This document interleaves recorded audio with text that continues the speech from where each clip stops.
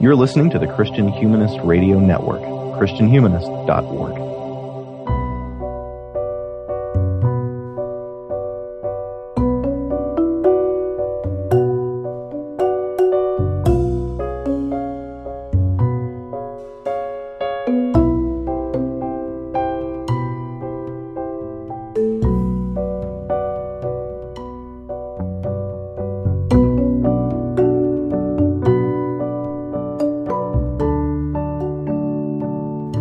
Thanks for downloading an episode of The Core Curriculum. This is a podcast dedicated to slow reading, a lot of times on the Christian Humanist Podcast and on other shows on the Christian Humanist Radio Network.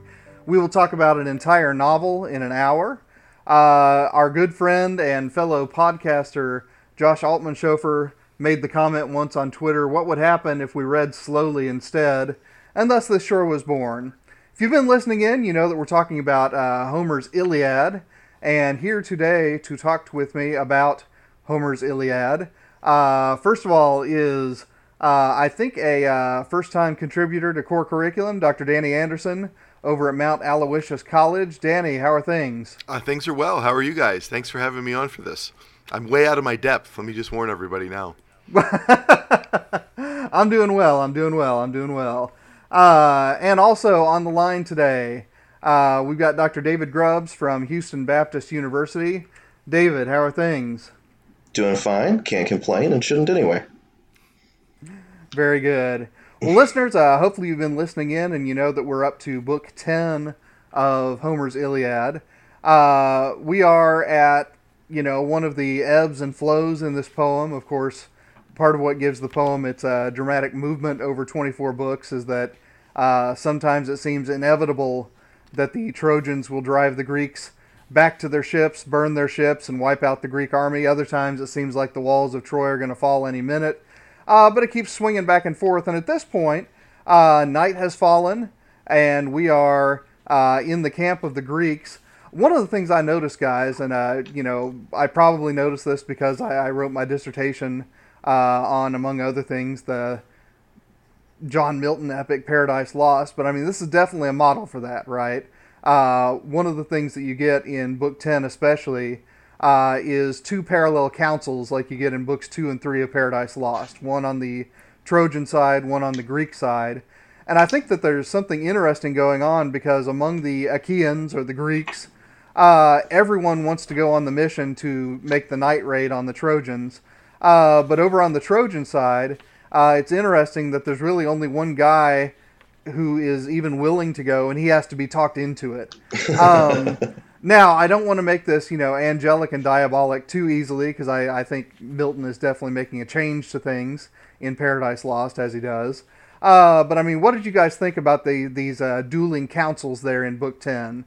Danny, why don't you take the first swing?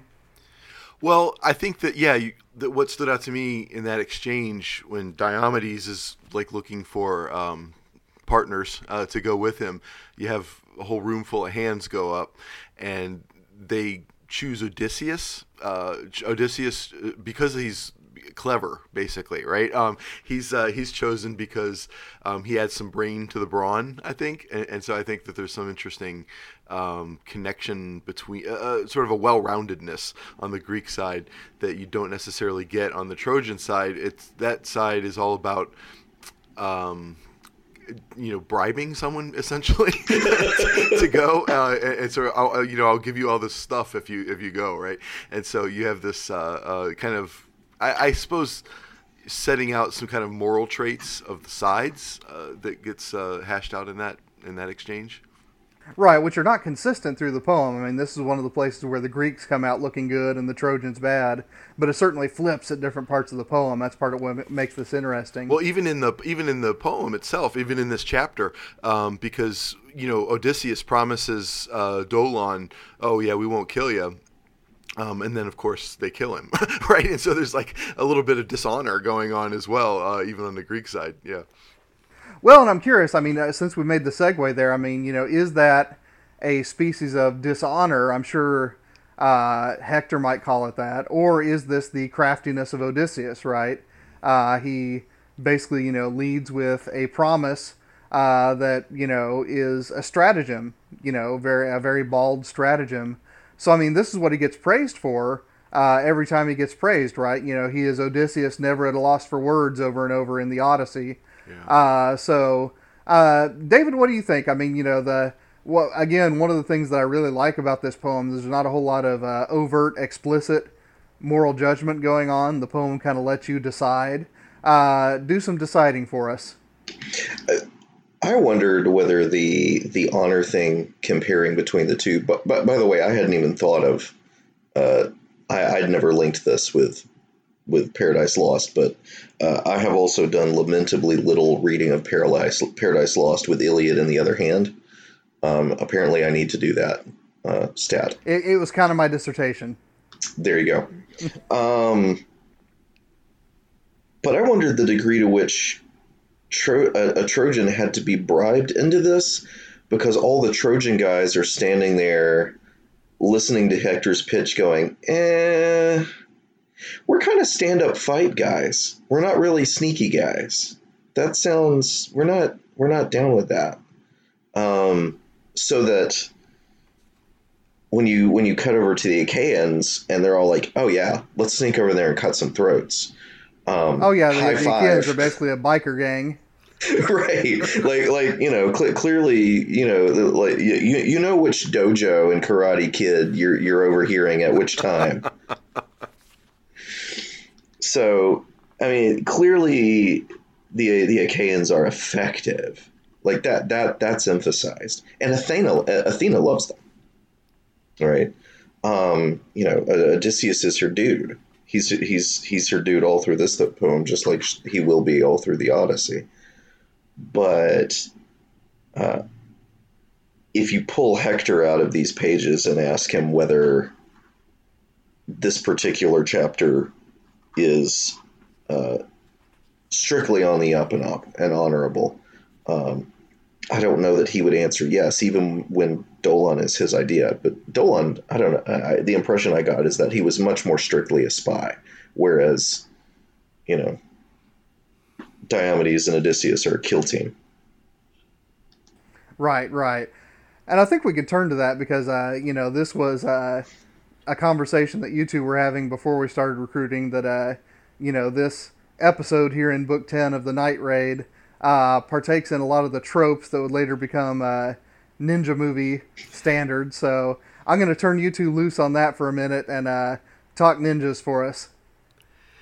Well, yeah, I mean, David is the one that brought that up, and I think that's why you asked me to be on this episode, to make banal pop culture references. And so, yeah, absolutely. You see this kind of trope in a lot of action movies later on, right? For sure. You definitely see the person who goes in and sort of sabotages the enemy overnight through the cover of night, right? Through just skill and will, right? And honestly, the amount of bodies that the two accumulate in the night raid when they raid that camp after getting the information from Dolon, I mean that's akin to a John Wick movie, right? And you have the amount of just sheer carnage that is recounted. There's not really any reflection on it. It's just tolling the bodies, kind of.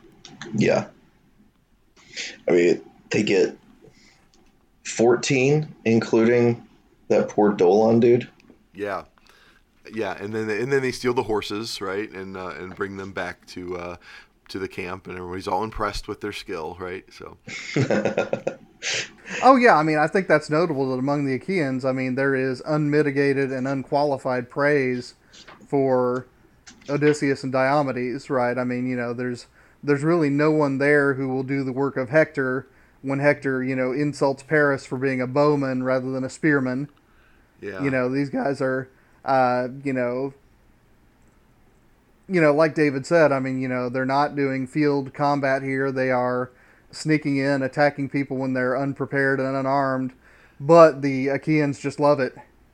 Yeah, and that going back to, you said that earlier about how there's sort of a different value system at play among the soldiers of Troy and the Greeks, and I think that's really interesting because, I mean, the modern reader, I mean, the Greeks are clearly the heroes. If you're just jumping into this chapter, the Greeks are the heroes because they get things done, right? They're SEAL Team 6, kind of, right? And you've got this, and it is interesting about how the, I guess, ethics of war are kind of debated in this, and what gets prioritized and what gets what gets lauded, I guess, and what gets sort of shamed.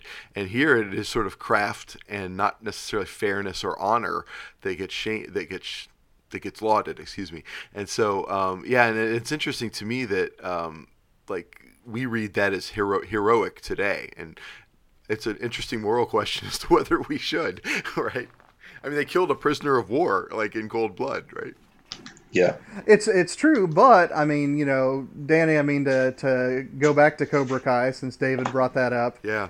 And by the way, David, that might have been a mistake because now I might not stop. But I mean, that is part of the dynamic in the Karate Kid movies and in the Cobra Kai YouTube series is precisely what are the parameters within which you can call a fight honorable or fair, right? So it's interesting. I mean, not to go as far forward as Cobra Kai, but to go as far forward as Dante, eventually he's going to throw Diomedes and Ulysses or Odysseus into the circle of the false counselors. And he's very explicit that, it's not because they sent people out to drown at the base of Mount Purgatory, but it's because of the Trojan horse. It's because of that false surrender.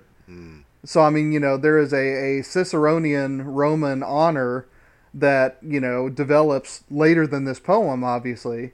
But that does teach us to regard deception as something that is, at the very least, on the margins of acceptability in warfare, that just doesn't seem to be a concern within the poem, except that, and David, I want to hear you comment on this some more. That might be one of the roots of the Trojan reluctance to go on this night mission, and I hadn't thought about that. I read it as basic self-preservation. Okay, there's thousands of Greeks out there. You want to send one guy out there, that's nuts, we're not going to do it. But what I hear you saying is, this is also maybe not the Trojan way. Well, the poet, we'll call him Homer, because we don't have any other name. Just call him Homer. Yeah, Homer. We're among friends here. So Homer has never been shy about letting us hear the emotional responses to moments of oratory, right? So the speech from the leader will be given, and then we'll be given some kind of insight into how the listeners respond. They're psyched by the rah-rah speech or whatever. Hector's proposal, the translation that I've got, which is the Fagles translation, says, "So Hector proposed, all ranks held their peace." Like, the only thing that Homer wants us to see here is that as soon as he stops talking, you could hear a pin drop.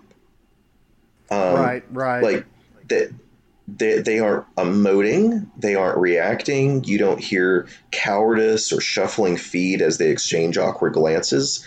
They just give him the silent treatment, except for this one guy who I find this so interesting, that he's rich, not pretty, fast, and the only son in the midst of 5 sisters. To what extent does this little guy feel like he has to show that he's macho? Right? All the heroes are just kind of like, no thank you. But, Dolan, who maybe feels like he has something to prove, he's the one who steps up and hopes to claim a big reward for it.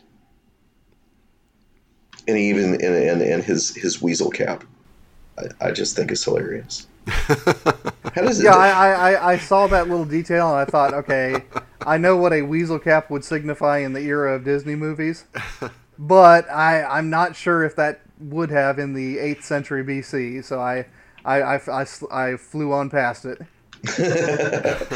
See, I figure that it's like a +2 weasel cap of sneaking or something like that. Nice. And the weaseling though, like on that topic though, continues. He's like very readily sort of sells out his side. Oh, yeah. When captured, right? And he says, "Well, I'll tell you what. I'll tell you where everything is. Just let me go." Right? And so he's Yeah, that's a movie trope that gets subverted, right? Because it's supposed to be the do what you're gonna do. I'm not telling you nothing. But Dolan Name, says, rank, and serial number. Yeah, there you go. But Dolan says, "Okay, what is it that you want to know? I can basically tell you anything. Just don't cut my head off." Look, they're right there. Right? Yeah, I'll take you there. Yeah, it's almost comical the way he weasels out. Yeah. Yep.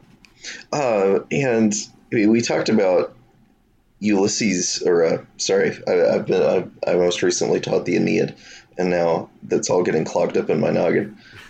But you brought up Dante, Nathan. I'm going to blame you for that one. I'll take the blame for that one. Now Ulysses is in my head. Odysseus gives him the promise of clemency, but it's Diomedes who says, as soon as we let you go, you're going to slink back to your fast ships, playing the spy again, or fight us face to face. And so, but if I snuff your life out with my hands, or in my hands, you'll never annoy our Argive lines again. And then he kills him outright. Right, and if this were a modern war story, there would be someone there to say, "No, Diomedes, you don't want to become that guy." Yeah, except but not Diomedes in Homer. is that guy. But here is this maybe the first literary instance of good cop, bad cop? Oh, I didn't even think about that angle. Oh, Danny, gosh. what do you think? Yeah, that's it. I mean, it plays that way, whether that was Odysseus. I wonder what Odysseus's reaction is to what he did. I mean, is he offended that, like, dude, I just promised that guy we wouldn't kill him, and you just chopped his head off, right? Or are they just sort of in simpatico there with the plan? That is a really good question because, yeah, it doesn't, if it's good cop, bad cop, it's a complicated one. Well, yeah, I'm going to go with yeah. David's point. Actually, in an episode that listeners you'll hear after this one, but it's in our past because we time travel on this show. But if we think of the Odyssey as part of a continuous text, which I tend to do, I mean, this is the same guy who later is going to make a pun as he blinds somebody. So I mean, I just don't think of Odysseus as having a whole lot of sympathy for his enemies. Yeah, I mean, that totally makes sense. I mean, and we get no sense that he steps in. Can I just, read the killing scene? I have the Fagel's translation too, David, so... yeah, all three of us do. Oh, okay, good. With that, just as Dolan reached up for his chin to cling with a frantic hand and beg for life, so Dolan is kind of... weaseling to the last breath here. Diomedes struck him square across the neck. A flashing hack of the sword, both tendons snapped, and the shrieking head went tumbling in the dust. They tore the weasel cap from the head, stripped the wolf pelt. It's the level of gruesomeness is, I think, kind of shocking. I mean, not to our sensibilities today, but I think if you were to show this to teenagers today, they would be shocked at how contemporary it feels in terms of the level of gruesomeness. And so, yeah, that scene really did stick out to me, and for a number of important ways. Homer is a Tarantino director. That's his. He does style. talk about the lovely ankles of a lot of the women too. So speaking of time traveling, we have our new functioning theory. Quentin Tarantino invents a time machine, goes back in time, becomes Homer.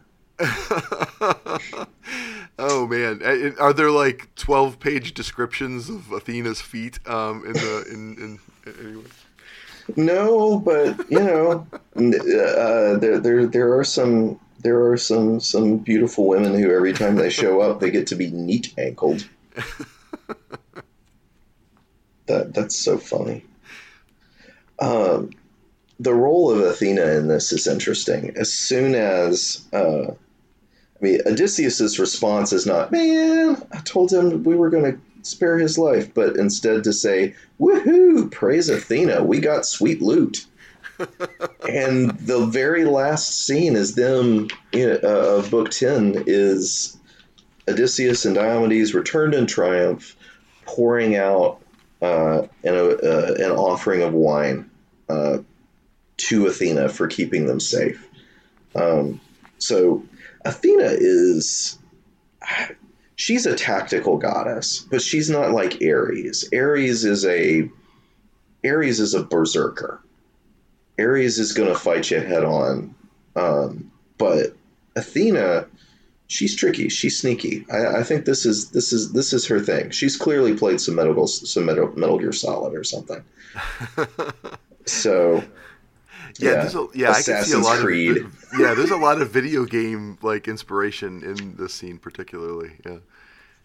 Although there are times when the Greeks are squaring up toe to toe against the Trojans, and I mean it's Athena who gives them power to blast through fully armored shield lines as well. So I mean I think that Athena, I mean what I would say is she has some range and some capacity that Ares lacks, right? Well, no.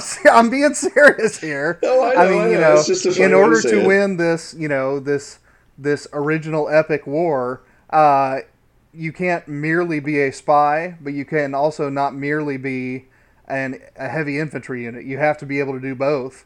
And it's Athena that gives them the capacity to do both. And it's also notable that whenever the Trojans are worshiping, they are just as likely to be worshiping at a shrine of Athena as they are at a shrine of any other god. So, I mean, that's a dynamic that I never really noticed when I was younger reading this poem, but the last couple times I've read it, I've noticed that, as they are praying to and offering, wine libations to Athena, she is working for the other side.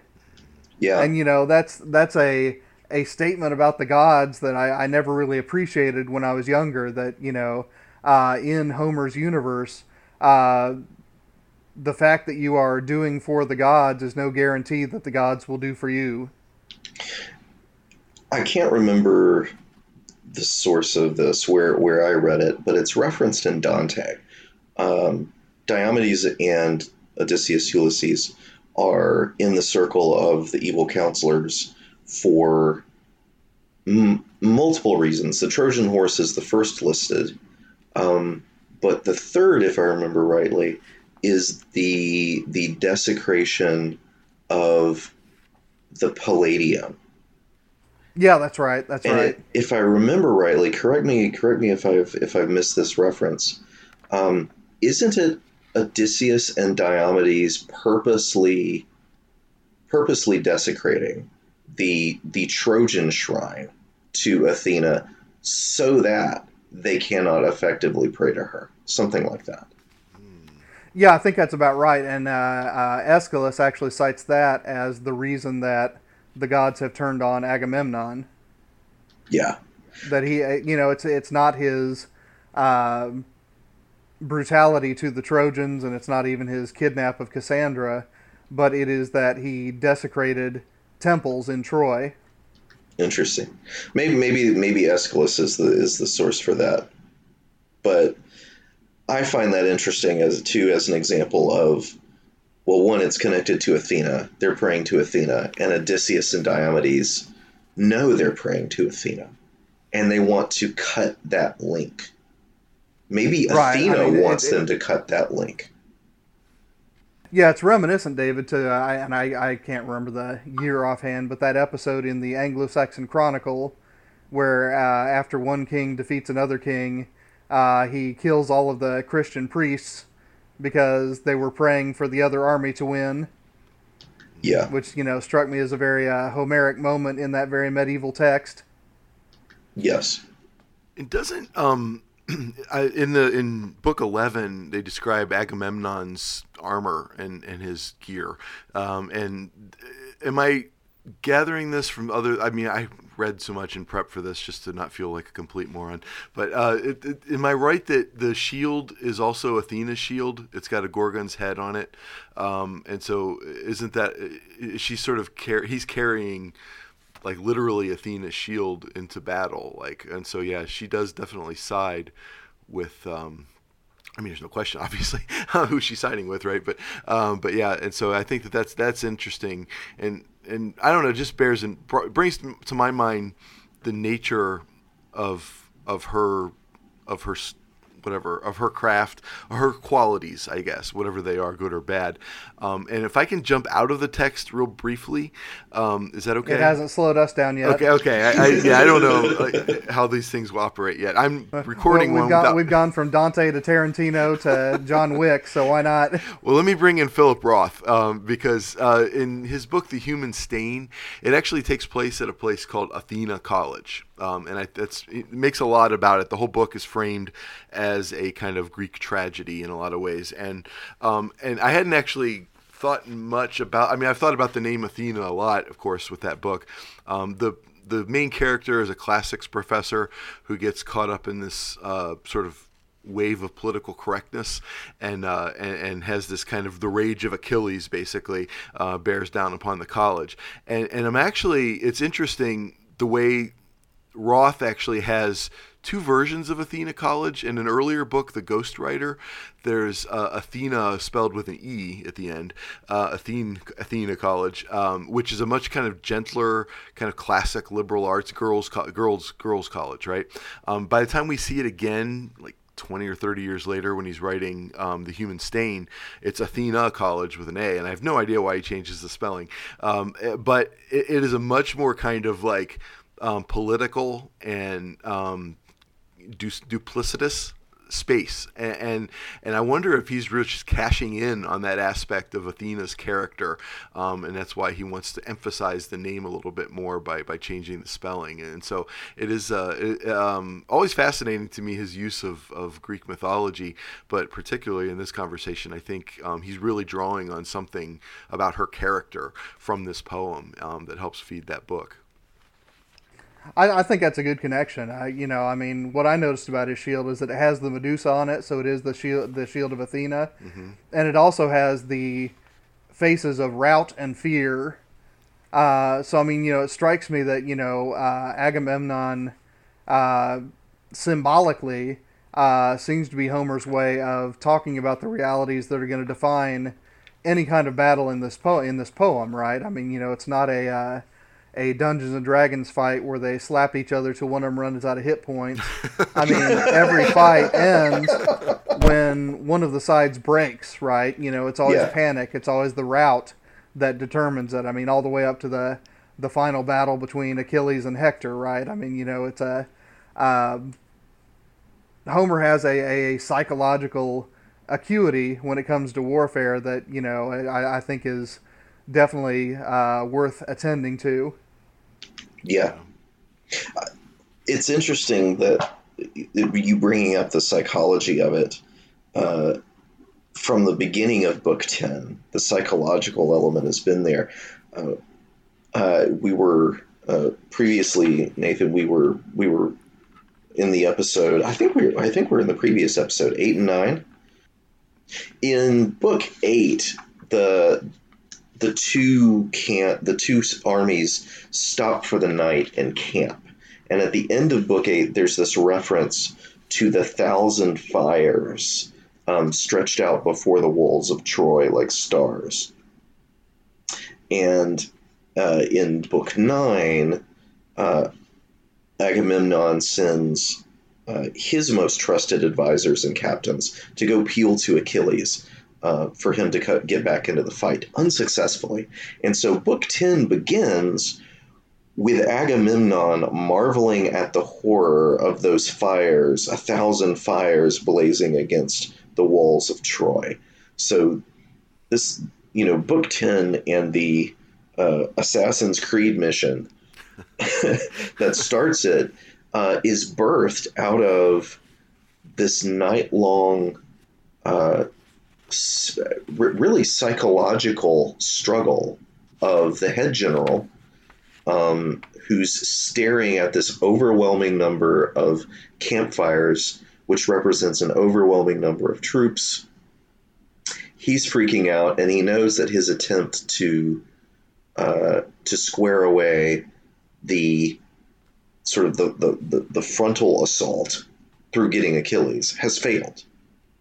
Right. So I find that really interesting the way the book 10 begins by getting in the head of Agamemnon as he's kind of mulling over what are my options now. Achilles has said no. We've been driven back to our ships. The Trojans are outside the walls.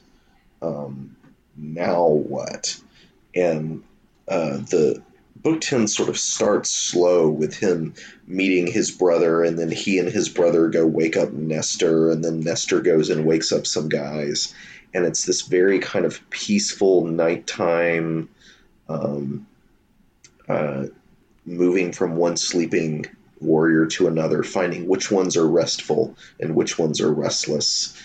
I actually really like that scene, but it's this quiet moment where they all have to be more or less alone with their thoughts, and you can see which ones are capable of sleep. And apparently, it's Odysseus and Diomedes. Right. And it's interesting, David, because when I read that sequence, it brought to my mind Paradise Lost, where after a failed frontal assault, Satan goes around to Beelzebub and Belial and so on and so forth, and wakes them, and then they make plans for some other attack since the frontal assault has failed. So again, I mean, That's interesting. Milton's obviously aware of Homer, and he's also doing some new things with it. But it's interesting. I mean, I think because you didn't write a dissertation on Paradise Lost, you're better able than I am to read the poem on its own terms in that respect. I think that's good. What I see is all the war movies that have these moments, that kind of lull in the battle where you get officers talking honestly. During the time when the soldiers are asleep, the officers are awake, having to figure out, now what are we going to do when the sun comes up and all this goes down again. That's good. That's good. Really, really interesting. Yeah, and I mean, and to go back to Roth one last time, Coleman Silk, the classics professor, in his classes, he tells his classes that all of Western civilization springs out of this poem. Like he mentions this poem as being the springboard for all art and literature of Western Civ, and he's probably not wrong about that. Yeah, it's just a mine of tropes. In a lot of ways,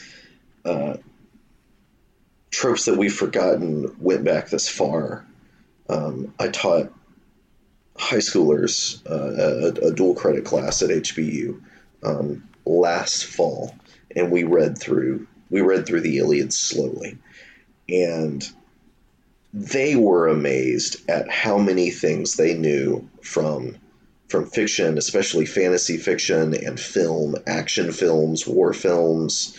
That they were amazed at how many of these moments, how many of these scenes and tropes they were familiar with, and it lent the discussion a real kind of edge. It was like finding the source code of a whole strand of our pop culture.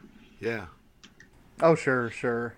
I mean, all the way down to the nicknames that these people have, and I'm just going to point this up because there's no good segue, so I'm going to use that bad segue to point this up. But in Book 10, line 310 in the Fagles, since we're all using Fagles, there's this moment that I never would have noticed when I was first reading this in high school. But, they are arming Odysseus for this night raid, and it says, the wolf himself, Autolycus, lifted that splendid headgear out of Ilion once, and so on and so forth, right? And, what Homer just did was that wolf himself, Lukos Auton, Autolycus. So he made a little Greek dad joke there. That again, it's kind of nice. I mean, the Greek that I took in seminary paid off for that brief moment, and I got a chuckle that I wouldn't have gotten 20 years ago. Oh, wow. So that when Autolycus walked into the room, people were like, hey, the wolf himself. Yeah, basically. That's really cool. You probably were digging on the wolf imagery too, Danny, but... if you thought Dolon was going to turn into a lycanthrope, no such luck. Which is also a Greek word, anthropos, man, lukos, wolf. sure. Showing off her seminary Greek. Okay. I mean, it all starts with King Lycan, right? And yeah, that's the source code for all werewolves, and so absolutely. And also for Facebook.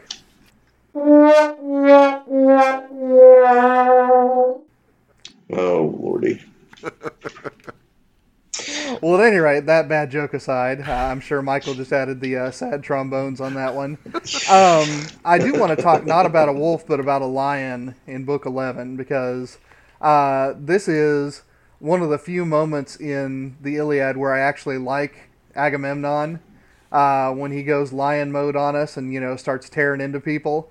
And I was rereading this poem this summer as I was teaching Genealogy of Morals by Friedrich Nietzsche, and I couldn't help but notice that when Nietzsche talks about these sort of world historic figures who defy morality and impose their will on the world, he always refers to them as blonde beasts or lions. And here, Homer very straightforwardly makes Agamemnon the lion of the battlefield. I mean, he is tearing people up left and right. He is an unstoppable force. But he also has an intelligence on the battlefield that Hector and Achilles, when they're in full frenzy mode, don't have, right? I mean, it's a very targeted, he sees and then he kills. He doesn't just, later in the poem, Achilles goes so ape-dropping crazy that he actually starts hitting the river with a sword and beats the river. So, he's not Diomedes, he's not Achilles. He's a very different kind of killer. I might be a sociopath because I enjoy that so much. What do you guys think? I like the tactician. I like the maybe it's remainders of Tom Clancy or something. I love that show that. It's not on anymore, but Burn Notice. Did you ever watch Burn Notice? Oh, I watched the heck out of some Burn Notice. Okay, so yeah, anything with Bruce Campbell, I'm probably going to show up for. Amen. So much of Burn Notice consists of Michael Weston. I was a spy, talking his way through tactical scenarios, the ways that he sets up obstacles or distractions, but then talking his way through fights. And you do this sort of thing for this reason, and you hit them in this place in order to get this effect, and you use the furniture or the environment in these kinds of ways. And I bet you didn't know you could do this with a pen, and so forth. If you can get your enemy into a bathroom, you have a tactical advantage because yes. and his voice just begs for imitation. I won't do any more because our listeners have suffered enough. But that's part of what makes that show so fun. Well, there's a bit of that here. I think you're right, but I hadn't realized that I'd been maybe giving Agamemnon a Michael Weston voiceover, but this is kind of the point where that makes a certain sense when he's thinking through, who do I target out of this, probably to most eyes, indiscriminate scrum of folk. Like, they're all wearing flashing bronze. They don't even have jerseys. How do you even know who to fight? But he's targeting specific individuals, not just because of who they are tactically, which he is doing that, but also who they are personally. Like, it's noted that he recognizes people, that he goes after folks that he's got particular grudges against, or that he knows hitting them is going to hurt the other side. It's and in fact, really at one point, Zeus has to rescue Hector from Agamemnon. Oh yeah, like that's serious. I think his general jerkiness from the beginning of the book leads us to underestimate him and see him as just kind of a blowhard. Well, and also we take Achilles seriously, right? Because Achilles in Book 1 says, you've never actually picked up a sword and killed anyone in this war. It's all of us here who have done the killing while you sit back and take the treasure. And we believe Achilles because I don't know. Why? He gives a good speech, right? But then, I mean, you get to book 11, and all of a sudden it's, okay, what was Achilles talking about? Because Agamemnon was, a whisker away from taking Hector out halfway through the poem. Yeah, this guy's a god of war. I mean, the only reason why he hasn't been successful so far, and we know this because they keep saying it, is that the gods have ordained a particular ebb and flow and eventual end to Troy. Whether or not Agamemnon is effective is almost beside the point. But here we actually get to see that if Agamemnon had been left to himself, if gods hadn't just been like poking around and meddling and stuff, they might have been home by Christmas. Yeah. I mean, and if we had focus on the style a little bit of the poem itself, to me, it very much, if you were to translate it to modern cinema, it employs slow motion, if you will, and yes. You don't just get sort of like massive battle scenes. And I think part of the purpose of the slow motion is to kind of emphasize this canniness that you guys are talking about. You guys, brilliant discussion here about him targeting specific people. In book 11, line somewhere between 100 and 110, and right in the midst sprang Agamemnon first and killed a fighter, Benor, a veteran captain, then his aide Oilus, lashing on their team. So you get that little moment of, he's like, it's going slow enough for him to name all the people that it's not just faceless slaughter, right? This is purposeful, and it needs to slow down the story enough to show us the purpose behind it a little bit. Down the car, and I want to build towards the gruesomeness too, which is actually, I think, also, again, another function of the slow motion here. Down from the car, he leapt, squaring off, charging in full fury, full face, straight into Agamemnon's spearhead, ramming sharp. The rim of the bronze helmet could not hold it. Clean through the heavy metal and bone, the point burst, and the brain splattered all inside the cask, right? That is, if you've ever seen 300 or something like that, where the slow motion just emphasizes the gruesomeness. Another movie that does this really well is the second movie, is Dredd, not Judge Dredd with Sylvester Stallone. Dredd with Carl Urban is an amazing movie that uses slow motion violence to incredible effect, and I think that that's what's going on here to show both canniness and strategy, I guess, by targeting specific people, and the skill with which he's targeting them. And I think that these little moments where the plot slows down to kind of look at a particular image of something that could just be lost in the wash here, I think is actually really effective.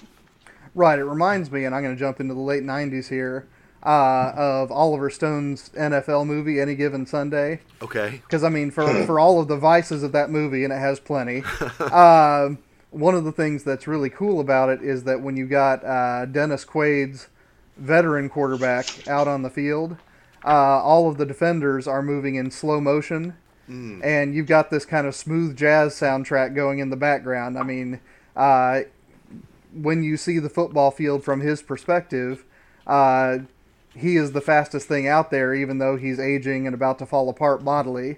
You contrast that with Jamie Foxx's character, who's the rookie quarterback. Everything's blurry, everything's moving double speed, the film's sped up. You hear things hit, and then it's only when he's looking up from the ground that you see that there was a defender there. So, I mean, it's interesting, Danny. I think you're right, and I think that's... it's not even a war movie necessarily, but it's one of the movies that does that, I think, as well as any. Yeah. I mean, it's essentially a war movie. It's just, instead of bullets, it's flea flickers or whatever. Yeah. And instead of Agamemnon, you got Al Pacino, unfortunately. Yeah. Nice. If we can sort of zoom up above the human scrum, as awesome as Agamemnon is, I think it's really important in Book 11 to note that they fight at this point. We've seen the influence of the gods in different ways previously in the Iliad, usually with an agenda. Hera wants to accomplish this. Athena wants to accomplish that. Apollo and Artemis and Aphrodite want to help out the Trojans in these distinct ways. But in this case, the rest of the gods are more or less sitting this one out, but Zeus sends Strife. Right. Who just flies down, and line 11, there Strife took her stand, raising her high-pitched scream, great and terrible, lashing the fighting fury in each Achaean's heart. No stopping them now, mad for war and struggle. This is just slaughter. It continues around line 70, 76, 77, the men like gangs of reapers slashing down the reaping rows and coming closer. And you have that epic simile where before we've seen predators like a wolf, like a lion, like a like a bull or like a boar, other fierce animal imagery. Now it's just agriculture. It's just reaping. And the gods, at their royal ease, reclining in the halls, they're all blaming Zeus, but Zeus retires apart from the other gods. He sat aloof, glorying in his power, gazing out over the city walls of Troy, the warships of Achaea, the flash of bronze, fighters killing, and fighters killed. Like, at this point, it's not about winning, it's just about killing, and Zeus is interested. Yeah. Just so the spectacle here, we've been noting all of these different effects, but maybe the way that we're describing this experience of watching this combat, the slow motion, the tight focus, that moment where it's almost as if the guy who gets an X-ray and you can see the bone break. Yeah. all of those kind of combat movie things. That's Zeus's perspective. He's the one who sees it like this, and he just thinks it's cool. Can we talk about when Agamemnon kills Bambi? Yeah, go ahead. It's when he targets these two guys. What are their names? Two sons of Priam, one legitimate, one not, that had been previously captured by Achilles and then released. Issus and Antiphus. And Agamemnon knew them both, it says in line 130. He'd seen them once by the ships when swift Achilles had dragged them in from Ida. So these two sons of Priam had just been keeping sheep, and Achilles had gathered them in presumably a raid on the sheep. And now Agamemnon sees them again, and think how a lion mauling the soft, weak young of a running deer. He storms and invades the lair to tear their tender hearts out, and the mother doe, what can she do? She's helpless. So not a single Trojan could save those two from death. So when they die, they don't get hero metaphors. They're just fawns. They're just Bambi.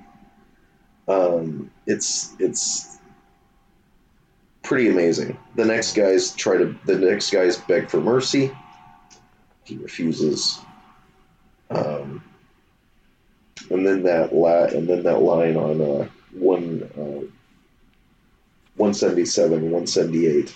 And there they lay, sprawled over the field, craved more by vultures than by wives. Mm. It's just butchery at this point. I want to say, though, it totally is, but lest we kind of forget that it's also very kind of human.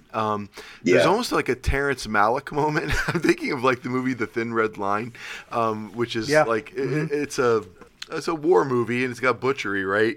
But it's also very sensitive to the humanity of the soldiers, right? At one point on line 270 or so, I think it's Agamemnon kills a guy named Ephidamus, and there's just sort of like hand-to-hand combat. Ephidamus is, I think, it looks to me like his knife bends onto the armor, and Agamemnon, just like they are in this wrestling match, and Agamemnon kills him. And let me just kind of read what Homer does with that moment. He hacked his neck with a sword and loosed his limbs, and there he dropped and slept the sleep of bronze.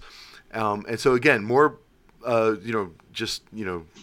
train wreck sort of malice here. But poor soldier, striving to help his fellow Trojans, far from his wedded wife, his new bride, no joy had he known from her for all his gifts. The full 100 oxen he gave her on the spot, then promised 1,000 head of goats and sheep from the boundless herds he'd rounded up himself. Now the son of Atreus stripped him, robbed his corpse, and then strode back to the waiting Argive armies, hoisting the glimmering gear. Right, so that's a moment in which this guy gets a little bio. Right, I mean, you get a little bit of insight into this rather anonymous person's like human life that won't be lived anymore, and it's very kind of like stunning and beautiful when you think about, like, it makes a real tragedy out of this guy's death. It isn't just carnage. Yeah. And what's interesting is you get a miniature version of what you're going to get later on a grand scale. This is what inspires Koan in the next few lines. Yeah. To actually throw the spear that wounds Agamemnon, right? Mm-hmm. So I mean, this is, I think it's intentional. I mean, it's a foreshadowing of what will eventually bring down Hector. Mm-hmm. It's not that Hector's going to burn the ships. It's not that Hector's going to insult Agamemnon. It's that Hector's going to kill the wrong young man, and that's going to draw the wrath of somebody nearby. Yeah. Right? Mm. So, again, you could make this, just a coincidental foreshadowing, but I think there's some poetic intention to it. Oh, for sure. And I'm glad you pronounced the name, because I thought it was weird to see a guy named Coon in this. Well, since we had the wolf himself earlier, right? We got the wolf and the lion and the coon. Yep, then Parson got up in his chariot and like, I'm going to take out Diomedes. It's Gomer and Goober's third cousin. Nice. Yep. Oh, shoot. I also noticed, and I mean, I know that in the future, for you listeners, in the past for us hosts, I compared Hector to Darth Vader, and this is another moment that makes me think about that comparison, because he loses to Diomedes here. Mm-hmm. So I mean, in the course of this poem, he loses fights to Diomedes and to Ajax and to Achilles, and he probably would have lost to Agamemnon. So I mean, on the one hand, when he is in frenzy mode, when he's a berserker, to use David's term, he is this unstoppable force of nature. He is a fire on the battlefield, right? And yet, again, in this poem, he's not invincible, right? He loses these one-on-one fights to a bunch of people in this poem. Yeah. He's a serious threat, but all of them are serious threats. I guess it's Any Given Sunday. I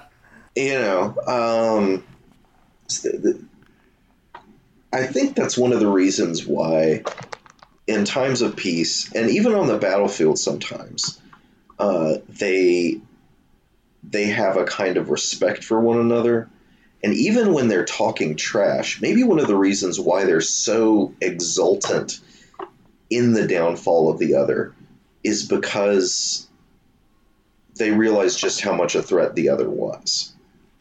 Yeah, it could have gone either way. Yeah, it's this moment where I have achieved a domination that was, for many of these guys, in no way, a done deal. It was not a sure thing. And but they happen to pull it off. They know that Hector's scary, but yeah, Hector meets his match. But they're all a match for one another, and it all depends on which god is invisibly, putting their thumb on the scale. Yeah, and I mean, it's such a strong contrast to the worst instances of the Enter the Dragon style martial arts movie. Yeah, where the main bad guy there is never a question he's going to win every fight till he gets to the last one. Right. I mean, I'm thinking of Chong Li from Bloodsport. It's like, do you really think Ray Jackson's going to beat him? No. Because he's got to fight Van Damme, right? But this one's not like that. I mean, the with the exception of Achilles, I mean, who, like I said, really is a force of nature in this poem. The rest of them, I mean, in a square fight, any of them could beat any of the others. When you're talking about the main heroic, Agamemnon, Ajax, Odysseus, Hector, Aeneas. I mean, it's a straight fight. I mean, it's a matter of fortune, 2K, to grab the Greek. Yep. And even being foresighted or having the gift of insight, those things don't help either. When the mood of Zeus changes, he had given Agamemnon his day, but then when Agamemnon is wounded, he specifically tells Hector. He sends Iris. He sends the rainbow to come tell Hector when it's Agamemnon's battlefield right up until it gets wounded, and once he gets wounded, then it's yours.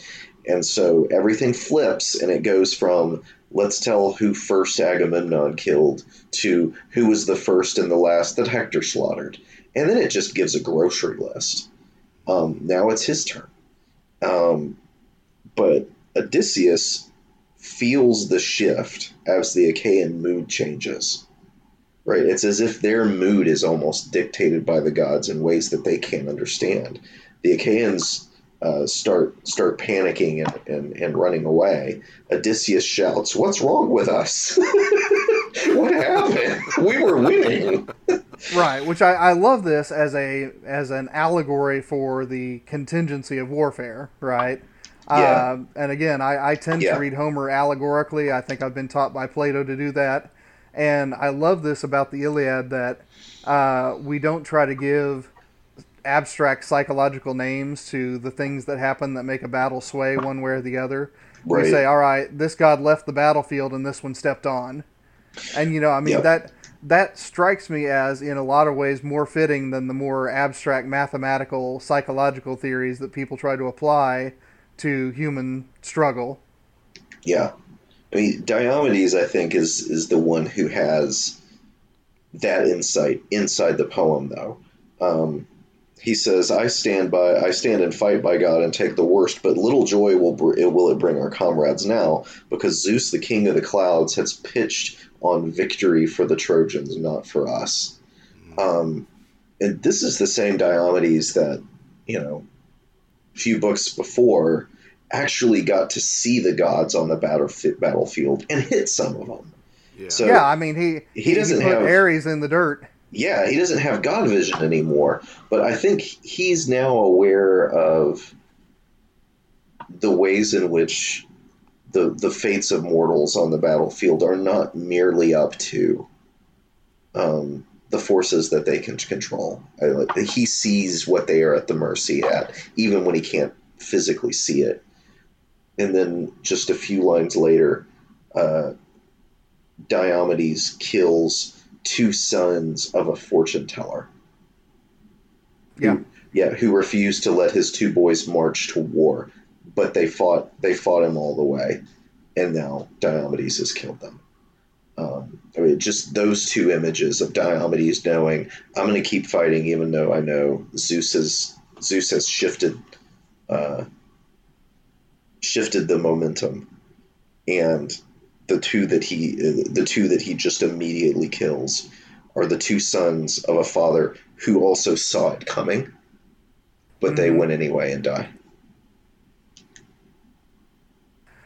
Well, guys, I'm looking at our time, and we're coming up on an hour. I do want to comment, or have you guys comment first, and I'll kind of chime in. At the end of book 11, I mean, really, in a very concrete way, events get set in motion that are going to define the second half of the poem. And that is when Nestor goes not to Achilles, but to Patroclus, and tells Patroclus, all right, your young friend, he's a hothead, He's not going to fight for us. But if his armor is out on the battlefield, people will rally to it. We might be able to win this war yet. And Patroclus, at the very least, is considering this. Danny, everyone who's hearing this poem in the 8th century BC knows how this story goes, knows that Patroclus is going to eat it. Yeah. How do you like this as a way to set that up? Again, I think you sort of see this establishing a trope that we still use a lot today, right? And I think you have the kind of inciting incident, right? That motivates the hero to do what they need to do in the third act to win the game, or to whatever, to win the battle. And so, yeah, to me, I think it's utterly recognizable, and again, predictable. Like, if you just come to this poem without knowing any of the history today, you would recognize that this guy's he's about to be sacrificed to get Achilles back on the battlefield, right? And so, to me, I think that it's one of these kind of archetypal moments of this poem that that reverberates through today because it's so dramatic. I mean, I think it's effective. And that's the reason we go back to it over and over and over, right? And even to negative effect. Often, I mean, feminists will complain that women are always kind of like sacrificed in superhero movies to kind of motivate the hero to become a hero, right? Absolutely, absolutely. Yeah, so we've kind of translated it in sort of negative and stereotypical ways as well, but it is an effective way of making a human being invest himself in something bigger than himself in this case here. So, yeah, what I think really enriches that insight, Danny, is that Patroclus is motivated by that within the story too. Literally the last thing that he does in book 11 is tend to the wound of a comrade. Mm-hmm. And so Nestor's speech is part of what leads him to come to Achilles in tears a few books later. But that the Nestor speech is part of it, but also he's been giving medical support. He's literally seen the effects of this battle on his comrades. So the death of Patroclus is, I mean, he's Achilles' friend, but for us, the readers, Patroclus seems to be the guy who's paying attention to the human cost of this, who really feels the burden of it, and it gets to him, and he wants to help, and he is helping in a support way. It's closer to, and you could probably cite any number of better examples of this, but I'm thinking of the death of Shepherd Book in the Serenity movie. When it's not just that Shepherd Book is a friend of the crew of the Firefly, it's that he's Shepherd Book. He's the guy who was always there to help other people, whose life was defined by that other-centered, support-giving, nurturing altruism. Patroclus is the closest to that we get in the Achaean side, to have him be the one who's being set up for death. I think not just motivates Achilles, but also helps us to turn on Hector, which is kind of hard to do at this point. Hector's been pretty sympathetic, but to kill Patroclus, who is also a deeply sympathetic character, I think is helping to manage our reactions. It reminds me of Uncle Ben and Peter Parker, right? I mean, Uncle Ben is the good person who knows how to live, and we've got lots of sympathy for him. And because of Peter Parker's inaction, Uncle Ben is dead, right? And then that motivates Peter Parker to take action. And so, yeah. Oh, yeah. And I didn't even think about the Uncle Ben connection, but I was thinking, this is, I think of it as a superhero trope. I mean, Patroclus is the character who's, impassionedly saying, we can't just stand here while this is happening. We got to do something. And, again, it's that person charging off and getting killed that, ends up getting the rest of them actually to drop their pettiness and fight the last battle. Yeah. Yeah. Agent Coulson. I mean, you can go with a list that never ends. Agent right? Coulson, Black Widow. I Yeah. mean, it's yeah. It's a trope. It is a trope. Yeah. And Homer gave it to us. Well, friends, Homer gave us a very long poem, so we're not going to try to take it all on in an hour. That would be against the spirit of the core curriculum. So for now, we're going to let you wait for the next episode, when I believe David and Michael and I will be taking on books 12 and 13 of the Iliad. I know this because in my world it has already happened. But, and listeners, I'm sorry, I'm going to be doing this every episode I'm on, so just get used to it. But I will say thank you for downloading, thank you for listening in. Does Core Curriculum have its own email address yet, or should they just write into the Facebook page? We'll say write into the Facebook page. Tell us what you think. You can write to the Sectarian Review page or the Christian Humanist page. We all follow each other anyway. So, this is Nathan Gilmore, and in behalf of David Grubbs and Danny Anderson, I want to thank you again for downloading, and come listen in for books 12 and 13 next week.